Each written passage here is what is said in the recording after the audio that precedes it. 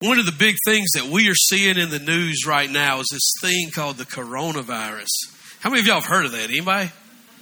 Yeah, just a little bit. And what's the big fear is that everybody has about this is that this is the end of the world plague, right?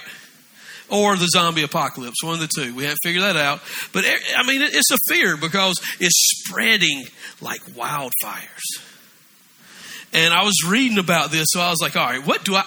At first, when I heard this, I'm like, I just really don't care, you know? Like, I don't like to go to the doctor unless I have to, that kind of stuff. Like, the whole time my voice was out, my wife's like, go to the doctor. And I said, I'm a man. And I hadn't been to the doctor. I won this round this week, but I love you, Allie. You're beautiful. So, anyway, so I was researching. I'm like, so if this thing is serious, I need to know the side effects in case I might have the coronavirus. You know, I want to know, and it says it's a lot like pneumonia. You get a fever, it's hard to breathe, and there's a lot of mucus. And I thought this week I might have it. But the truth is that I didn't, because it's starting to go away. And it said that the problem with the coronavirus is that it's so quick to spread. That it says between people or who are close contact with one another about 6 feet. So, if you don't want to catch it, stay 6 feet away from everybody. Well, we all failed this morning, okay? And then through respiratory droplets produced when an infected person coughs or sneezes. That is the best way you're going to get it, that if you inhale somebody else's water droplets when they cough or sneeze. Yes, that's pretty nasty. But it goes on to say that you can get it from surfaces and just touching your mouth and then touching something that it is highly contagious. And as you've seen, it's been like 7% of the people that have died from it. And that's why everybody's so terrified, because they don't think there's a cure. And it's all over the news because people are really scared. Anytime any virus happens and we can't find the cure, people are terrified.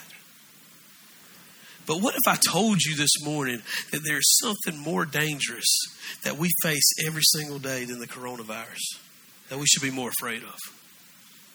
That it affects more people every single day than the flu, the plague, or any of that stuff. And its effects last far longer than any of that. You know what it is? It's you. It's me. It's each and every one of us. Every time that we interact with someone, we leave an impact. Every time that we interact with somebody, each and every day, we leave an impact. Because what's going on is that everything that we are in our family, in our history, in our makeup is colliding with everything they are. And somewhere in there, there's going to be a rub and there's going to be an impression or an impact made. And the depth of the impact, it always varies. Some of you are here today and you're new and you wonder why we call ourselves Radius, because we believe in circles. No, we believe that you should have impact. Y'all get it now, right? Yeah. Geometry joke. Okay, there we go. So we are called Radius because the area around us, we want to have an impact in our area around us where we have influence. Every single person in this room, you have an area around you where you have major influence. And it's what you do with that matters. If you're a father or mother, your radius is your home. Then it's your parents and your extended family, and then it's work, it's your teams, and all the other stuff you play on. And inside of each and every one of our radiuses, we have that influence. And what we do with that influence can alter or affect others.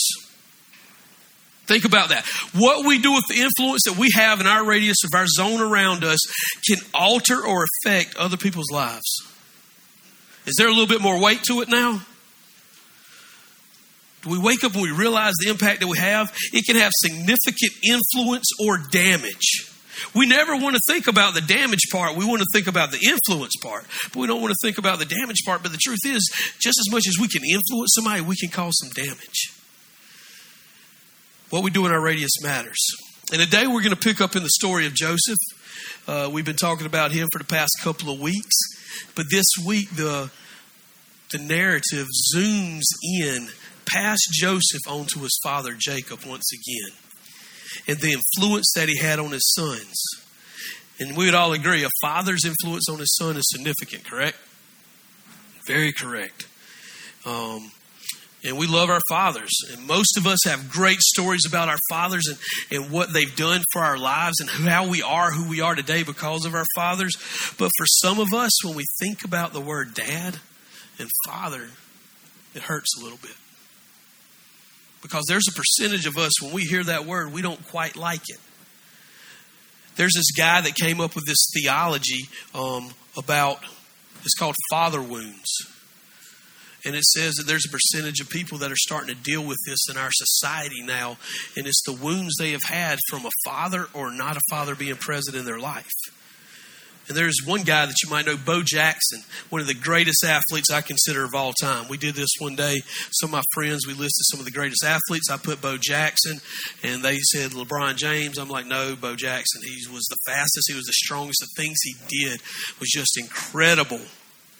But here's what I want you to get. That this is what he said. My father has never seen me play a football or a baseball game.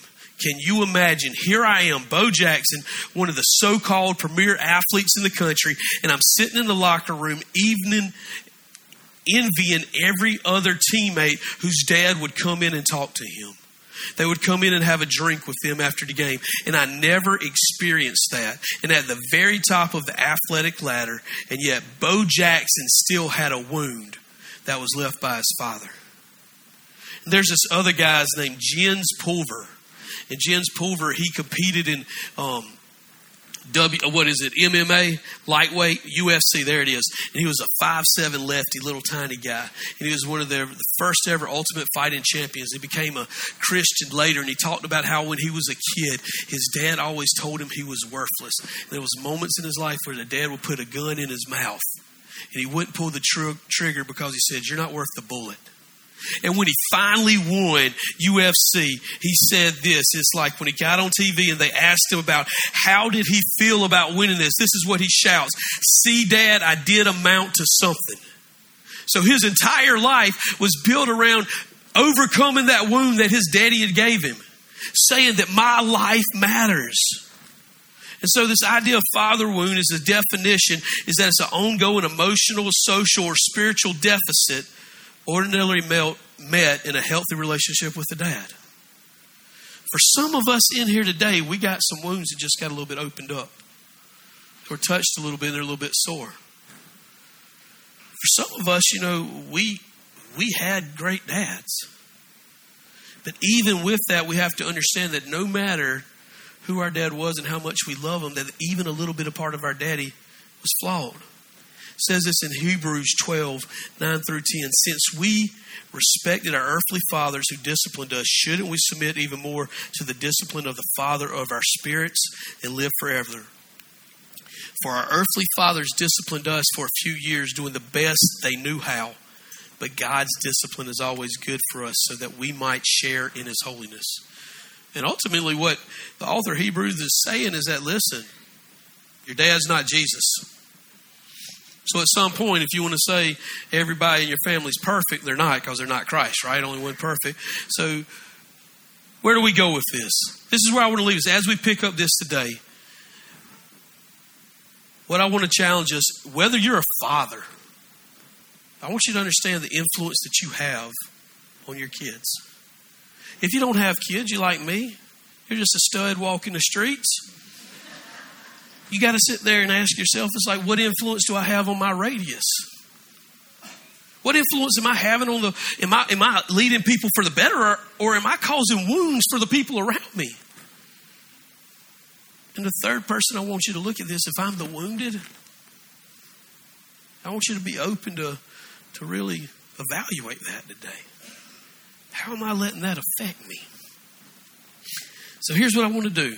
With that being said, as a father, as an influencer, and as a wounded person, how do we live a life leading our radius with major impacts while minimalizing wounds? If you look with me at Genesis 42:29, we'll start there. So as we get there, as you turn there, if you got your Bibles, it's up behind me. Here's what's going on. Jacob had just sent his sons down. There's this great famine in the land. There was 7 years of prosperity, and Joseph is in Egypt. He's second in command, and he led them, and he gathered up all this crop, and he stored it up so that when the famine hit, everybody was coming to Egypt for the food, for survival. They were coming to him for hope. We call that irony, that the one person that they sold into slavery is now the one person they're going to for survival. So they come back and they go down there, and they ended up having it where Joseph keeps their brother Simeon, lets them all go back and say the only way they can come back to the land is if they bring Benjamin. If they bring his little brother Benjamin back. And this is pretty interesting because Benjamin and Joseph were the only brothers of the same mother. They had a close bond. And so he says, I want you to bring him back. Now, this is about 20 years from the time that Joseph was sold into slavery. So 20 years down the road, they go up. Simeon's in jail. They come back. And this is a 30-day travel. To go from Canaan to go to Egypt is 30 days. I looked it up. The average donkey could walk 5 miles in a day with stuff on his back. So in order to go down and back is 2 months. So his kids had already gone down and back, stayed there for a little while. So it's about 2.5 months. They've been down there. And they come back. And they meet their daddy, and this is where we pick up in verse 29. And he says, when they reached their father Jacob in the land of Canaan, they told him all that had happened to them. The man who is the Lord of the country spoke harshly to us and accused us of spying on the country. But we told him we are honest and not spies. We were 12 brothers, sons of the same father, one who is no longer living, and the youngest is now with our father in the land of Canaan. The man who is the Lord of the country said to us, this is how I will know if you are honest. Leave one brother with me, take the food to relieve the hunger of your household, and go back and bring back your youngest brother to me, and I will know that you are not spies, but honest men. I will give them your brother back to you, and you can trade in this country. And as they began emptying their sacks, they realized each man's sack, his bag, was full of silver. When they and their father saw their bag of silver, they were afraid. And their father Jacob said to them, it's me that you make childless. Joseph is gone and Simeon is gone. And now you want to take Benjamin, and everything happens to me. So what's going on is Joseph is the guy they're talking about, the Lord of the country. And he sent them back and said, you can come back, you can trade, you can get all you need. But I need to know that you're not spies by bringing your brother back, and I can see that you're honest. And so you got to imagine what the brothers are going through at this moment. Because at this time in their life, do you think they realize their dad is a little bit off his rocker? Probably so. You know, he's the one that gave one kid a special robe and put him up against the other. They knew their dad had some fathering issues as it went. So they're coming back trying to figure out how we're going to work this out. And here's one of the things that if you go back and you look, they already coming back and they talk and they add this little line in there to try to convince their dad to send Benjamin back. And it says, listen, I will then give your brothers back to you at the end of 34, and you can trade in this country. Joseph never said that. But for some reason, they thought that they were going to have to do this to influence their dad to do what they wanted him to do. If you ever have to come up with a lie that you need to tell so somebody will take your side, is it because you have a good relationship going on with that person? Probably not. So here's what I want us to look. First step of how we can influence our radiuses while minimalizing the wounds that we get is we're going to see this is we need to be the victor, not the victim. Need to be the victor, not the victim. How did Jacob respond? Verse 36, this is what he says to his kids. It's me that you make childless. Joseph is gone. Simeon's gone. Now you want to take Benjamin. Everything happens to me. How many of y'all have ever heard your children cry that out? Why me? Oh, you just hate me. You know, if you don't get me this toy, I will die. I'm sure I never said that, but 5 times a day. But, you know, that's what it is. There's this habit about us that we have to choose as adults, as leaders, is that when things go on in life, the way we lead is that we have to lead from a point of victory, not the victim. Jacob should have been excited. They are facing a famine. This is what I want you to get. There is no food. Famine means there is no food. If you don't get food, you die. And that's a miserable way to die. Starvation. And so his sons come back, and they got food. So guess what? They get to live. But not only that, the man gave him back his money. So they went down there and they come back with more money, and they got the food. There should be some joy going on here. But what he's looking at is all the negatives that's around him, and he wants to play the victim card. Why is the victim card so popular? And I hate to say this, but it's not just Jacob, but this is prevalent in our culture today too. Everybody wants to be the victim instead of the victor. Everybody wants to be the victim because somehow, some way, we have got this idea that if we play the victim, that all attention is good attention. We want people to feel sorry for us. We want people to look at us and be like, oh, poor him. But that's not how we can be as leaders. We can't play the victim, that we have to live a life that when circumstances happen, we live out of it from victory. That instead of looking at woe is me, why does everything happen to me? We look at it from the fact of what he should have done is oh, God has provided. But he didn't. And what he's passing on down here to his children is that taking the low route and pouting and whining is okay. He's passing on this idea of victim mentality. That where if things don't go your way, it's going to be somebody else's fault. So they start to pick that up. Now look at verse 37 with me. We continue on. He says, all right. Then Reuben said to his father, all right, now this is pretty interesting.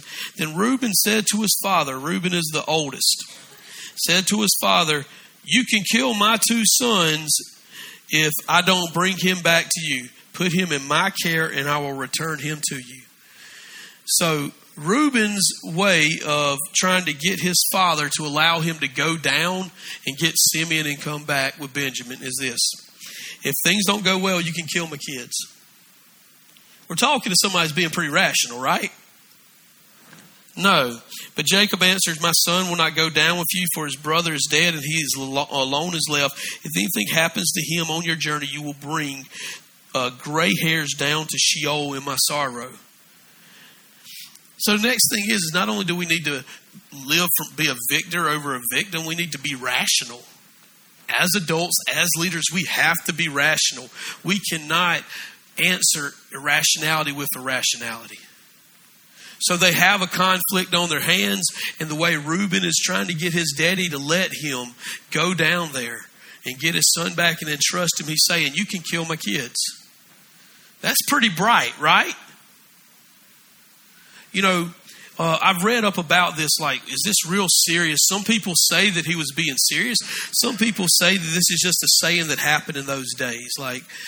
We would say today, if the creek don't rise, something like that. It was just a saying of the time, oh, you could kill my son. If it was like an oath you make, and it was one of their things. But regardless for that to be said, it shows that he's seeing irrationality, and so he decides to answer with irrationality.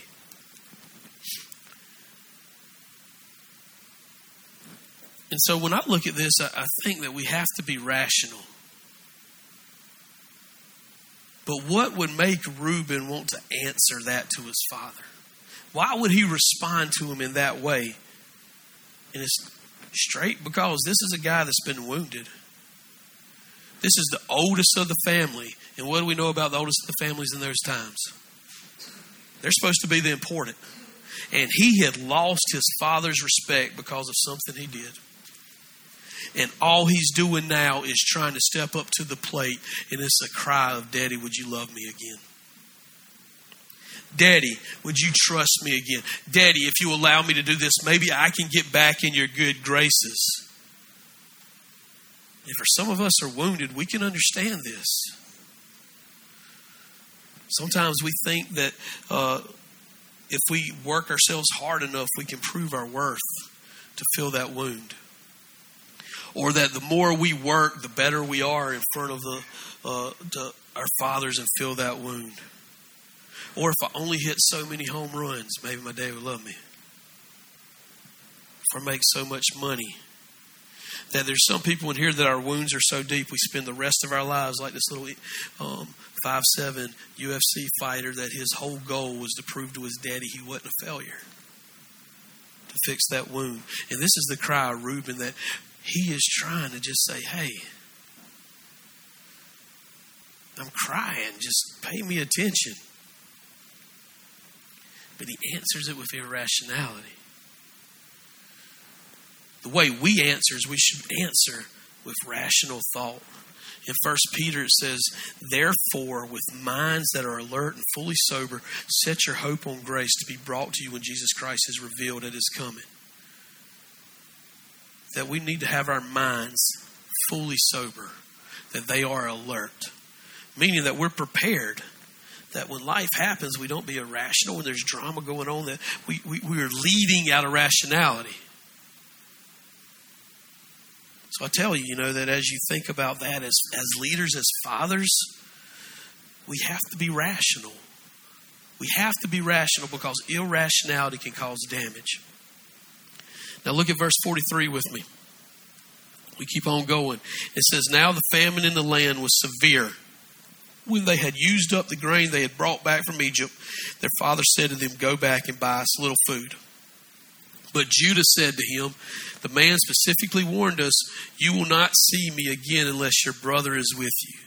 If you will send our brother with us, we will go down and buy food for you. But if you will not send him, we will not go. For the man has said to us, you will not see me again unless your brother is with you.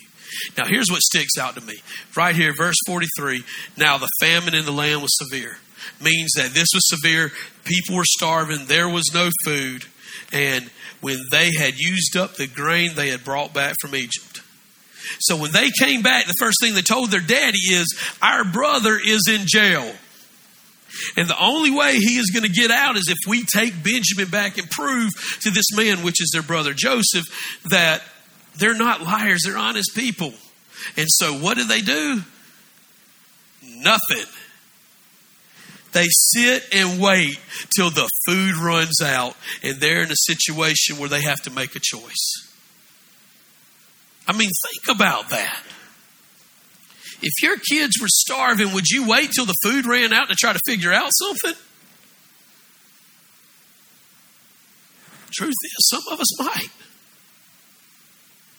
Because what we see here is that Jacob is taking the role of passivity. He's taking this role that if I don't do anything, maybe it will go away. Any of y'all know what I'm talking about? Have y'all seen that in your family's dynamics? Have you seen that as a father, that maybe if I just ignore it, it will go away? If they're over there yelling and screaming in the middle of Walmart, if I ignore them, they'll go away? I haven't experienced that. I hope to one day. And I hope not to ignore it either. But whenever life happens and we're cut deep, if I ignore it, maybe it will go away. And that was Jacob leading this, and his kids are watching him. That the son's in jail, they're running out of food, and their lives depend on it. And I don't know what he's doing, but he's not doing anything. He is living a life of passivity. And as a leader, we cannot be passive. We cannot have the game plan of, I'm just going to sit back and see what happens. And so he gets to this point that he's just being passive. Just a little side note, that as leaders, that as parents, we have to be proactive. That doesn't mean we act without seeking God's will. But when there's problems, when there's issues that go on in your family, in your life, in your dynamics, there has to be some proactivity in that. I got a good family. I love them. But I think back in my life when there was some drama and some stuff that happened that went on, we just act like it never happened.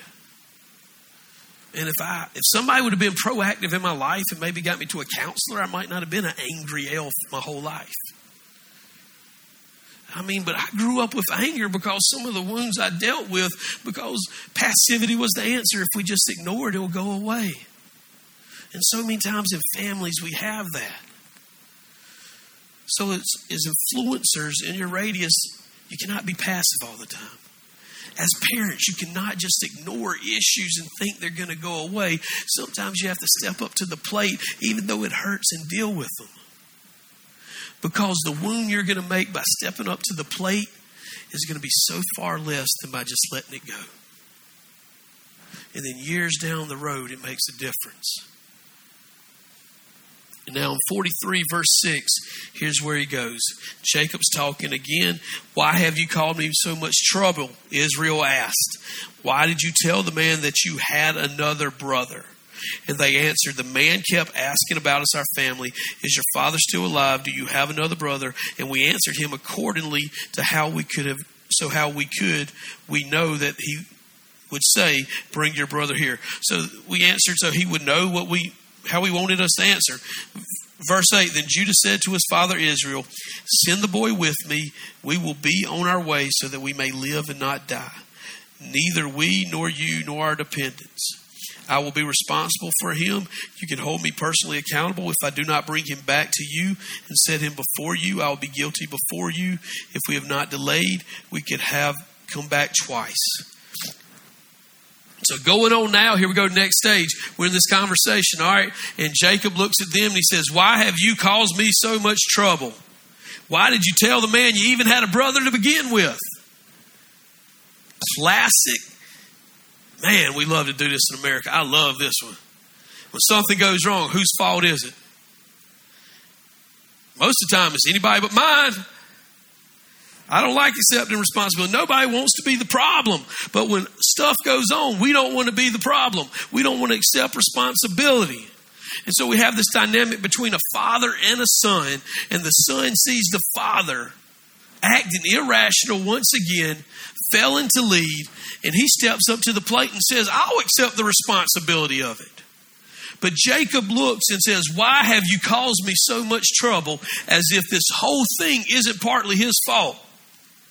If you go all the way back, why did the brothers hate Joseph in the beginning and want to sell him into slavery? Oh, because Dad gave him a robe and made him think he was special, and he'd tell everybody about these dreams. And nobody stepped up to father him and say, Joseph, that may be true, but shut up, they're going to kill you. But now he don't want the blame for it. He don't want to accept any responsibility for this. And it's his son that has to step up to the plate and say, I'll do it, just let me go. Instead of saying like Reuben, hey, you can take my sons and kill them if I don't come back. He looks at him now and says, this is my life. And I'll accept the responsibility. I don't care who it's on, but I'm going to go because it's what God needs somebody to do. And while Jacob was being obtuse to the reality of the part that he had to play, his son was willing to accept responsibility. And here's what we got to do as fathers. We have to be willing to accept responsibility when we're wrong. As influencers in our circle, we don't like to be wrong. And Allie can tell you this. I don't like it. I will argue up and down. Yeah, she's over there like going to record this and play it back for me at the house. I don't like to be wrong. But I've learned that I have to be wrong in order to have a good marriage. Let that sink in. But we don't want to accept responsibility because there's a selfishness built inside of us. And once again, that when we're in this dynamic as a father or as an influencer, if we don't accept responsibility, we're causing more damage than good. We're creating more wounds for the people around us. Because when nobody accepts responsibility, people are going to look who to blame. I think about this. Y'all remember Hurricane Katrina? Like, this was the thing that bothered me the most. Is like, it wasn't even before the hurricane was over and people were standing on their roofs. They were already on the news arguing whose fault it was. Y'all remember that? And I'm like, why does it matter? It's my fault. Get it over with. Save the people. But we look for, sometimes in our nature is that we have to find somebody to blame instead of acting. But so what happens is when somebody accepts responsibility, it allows others to move forward. You see what I'm saying? That if somebody accepts responsibility, it allows resolution to come. It allows others to move forward, because if you don't, people are going to argue. It's something about our nature that if nobody claims whose fault it is, if you're in a car full of guys, somebody's got to claim it. Trust me. You know what I mean, boys? But somebody's got to accept it, or we cannot move forward until somebody claims it. And then you go and you look, verse 11. This is where it starts to get it. It says, then their father Israel said to them. Now notice the switch here. The name from Jacob to Israel. Israel wrestled with God and came out. That's what it means. And Jacob means deceiver. So he switched right here and he uses this new name. He says, then their father Israel said to them, it must be so. Then do this, put some of the best products of the land in your packs and take them down to the man as a gift, a little balsam, a little honey, aromatic gum, resin, pistachios and almonds. Okay, pistachios and almonds? That was a big deal back then apparently. Hey, that's pretty cool, though. All right, take twice as much silver with you. Return the silver that was returned to you in the top of your bags. Perhaps it was a mistake. Take your brother also and go back to the man. May God Almighty cause the man to be merciful to you, so that he will release your brother and Benjamin to you. As for me, if I am deprived of my sons, then I am deprived. Then the men took the gift and the double amount of silver and Benjamin, and they immediately went down to Egypt and stood before God. Now, if you will notice throughout the narrative of Joseph's life and his daddy Jacob, the word Jacob in Israel is intertwining of what the Moses used to name Jacob at the moment. When Jacob is acting like the deceiver that he is, he calls him Jacob. But when Jacob starts to act on the way that God wants him to act, he calls him Israel. And so right here he goes down, he says, then their father Israel. Because this is important. Their father. This is the one time that we see that Jacob acted how he should have acted as a father. He lets them go. But what I love is this last line he says down here. He says, as for me, if I am deprived of my sons, then I am deprived. Here, after it all is said and done, he gets back to where he should be. He's a descendant of Abraham. He's heard the stories about how great God is. And in this proclamation of I am deprived, I am deprived. There's so much meat in that. And ultimately what he is saying is that no matter what happens, I'm leaving it up to God. What do I really control? See, we can worry, we can be anxious, we can cause all this other stuff in our life, but what do we really control? If we don't leave it at the feet of Christ, we're going to find something else to fill that emptiness. And he says, if I'm deprived, I'm deprived. And when I read that, it stuck out to me. I thought about the book of Esther. Esther was going to go to the king and tell and beckon on his behalf to that Haman was trying to kill all the Jewish people. And the rules back then was that if you went before the king unannounced, he could kill you. And Esther made this proclamation. She said, if I perish, I perish. What do I really control in life? And as I've grown, that is a creed, a battle cry that has stuck out in my life. If I perish, I perish. See, I deal with anxiety. I don't know if some of y'all know that. I deal with anxiety. Coach Young met it the other day. We're in the elevator. Like, I hate elevators. And I've had panic attacks. And we're over there for the football team getting recognized for state championship. And they want to take us to the tallest building in South Carolina in the elevator. And so what I loved is that the superintendent put a picture on Twitter and it tells the story. And everybody else is looking at the camera. I'm looking at the building like, no. I was already afraid. And so we get over there, and Coach Young, he's with me. He don't like elevators, and we get on there, and I'm just getting nervous because I didn't want to be in that. It's just I was afraid of a panic attack, and I'm sitting there in my mind. It's like, okay, God, what do I really control? If I perish, I perish. Have no control over anything in my life. It's going to be okay. I'm going to be fine. Because that's what I go to when I get nervous and anxious. I'm like, God, I don't control anything. I'm resting in you, so I'm at peace. If I die in this elevator, I die. No, I mean it's morbid. That's how I think. Okay, but that is comfort to me. Because that moment in my life where I realize that there's nothing that I truly control. That if I'm driving down the street and another car comes over and hits me, there's nothing I can control about it. So why should I worry? Why should I just get all anxious about all this stuff and cause myself stress and lose more hair and more gray when I really have nothing to do with it at all? If I perish, I perish. And that has become my life motto and my cry, that I am leaving it at the feet of Christ. And so I say that we look in Jacob and how we need to be as leaders, how we need to be as fathers, how we need to be as influencers or people around us, that we got to get to that point in our life that where we leave things at the feet of Christ. You want to teach your kid a lesson, teach them not to be anxious and worry, because when problems arise, you take things to prayer. That you teach them, we're going to trust in Christ. We're not going to worry. But in our own lives, that we have to be willing to know that we can't control anything and that God has got it all. So as we get to the end, this is what I just want to leave you with. Number one. What impacts are you making in your radius? Each and every one of you, you got this area around you where you have influence, that your life is rubbing with other people's lives. Are you impacting them for the good, or are you leaving wounds? Fathers, are you doing good to your child? What lessons are you teaching them?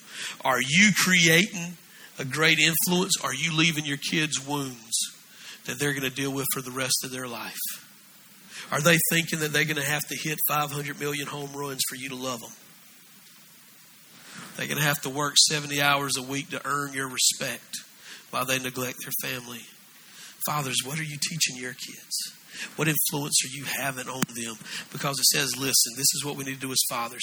Ephesians 5, therefore be imitators of God as dearly loved children, and walk in love as Christ also loved us and gave himself for us. Sacrificial and fragrant offering to God. Be imitators of God. Be imitators of Christ. Lead how God would lead. Be intentional. And lastly, if you're one of the people in here today that you have father wounds to this day that you know you struggle with, and that you've been inflicted, you got some options. You can deny it. You can choose to be the victim and justify it. And listen, there's some people that have wounds so deep and such bad things have happened to them that I don't blame you. It's hard. Or the third option is the one I think Scripture recommends, is for us to move forward towards redemption. But it will require you to make some choices in order to heal those wounds that you have and start sealing them up, to break the cycle. You got to choose to forgive. You know, we see that throughout the gospel, is that the recognition is that we should forgive because of how much we have been forgiven. Now, this doesn't mean you go up to them at that moment and say, hey, I forgive you. But it does mean you start that process. But then not only that, you choose to forgive. You choose to release it to God's justice. See, with those father wounds and a lot of hurts, everybody has this. We hang on to them because we feel like if we hang on to them so close and we guard ourselves, we won't feel them again. Y'all with me? That if we hang on to them tight and we guard ourselves, we won't get hurt again. But what we don't understand is that while we're hanging on to this and guarding this, we're pushing other people out. we're not living. And what we've been talking about is that's exactly why Joseph named his son Manasseh. And it means, God, help me forget my troubles. And for some of you today, you got to choose to allow God, to allow you to release it to God's justice. You need to let God Manasseh you. You need to go with that and say simply is that, God, help me forget my troubles. You need to give it to Him and walk away. And we shouldn't be the kind that want to pay back evil with evil, but we give it to Him. And the last one is that some of us in here, we need to choose to reconcile. That we have these wounds, we have given it to God, but we've never taken that step of trying to make things better. For each and every one of us that had those wounds, we're on different areas of those levels. But God is leading us today to make that step. So here's where we end this, guys, that as we come to this time of prayer and the band comes, this is the challenge I have. What kind of impact are you making with your life? Are you leaving good impacts, or are you wounding your family? Are you wounding the people around you? Are you wounding the people at work? And those of you that are wounded, are you willing today to let it go and to come get healing? Are you willing to take that first step, which is just saying, hey, I'm choosing to forgive this, and start that process of reconciliation? Guys, that's what we're about here. We're about trying to change, and we're a family. We got people in here that love you and be glad to walk through this with you. We'll have people in the back to pray with you. All we ask is if you got any questions about any of this, just start a conversation with us. You don't have to have all the answers, because we don't have all the answers.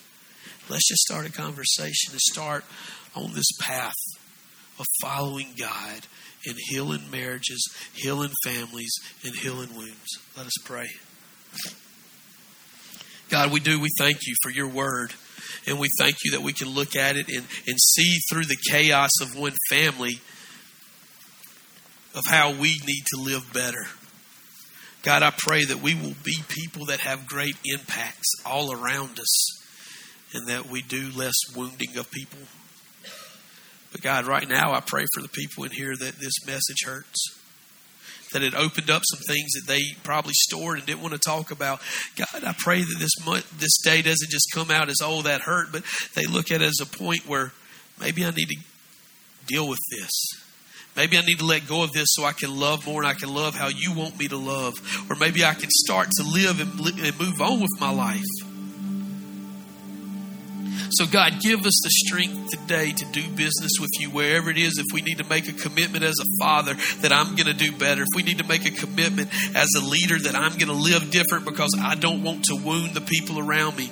Or if it's somebody that's wounded that just needs to stand up and say, I'm letting this go. God, I pray that we do that. Whether it's in our seats or we go back and talk to somebody, God, I pray that you move today and we don't walk out of this place being the same people, but we walk out of this place changed. That we surrender what we got to you because you are good. And at the end of the day, if we perish, we perish. We control nothing and you control it all. So we need to let go of the things that we have and give it to you because you are the great comforter. You are the great healer and you are the sustainer. Let us live in that. We give this all to you in Jesus' name. Amen. Thank you for listening. This audio is provided as a free ministry of Radius Church. If you would like to reproduce this audio, please feel free to do so. We ask that you do not charge for any reproductions that you make. If you would like to know more about Radius, please visit us online at radiuschurch.org or download our app from your app store.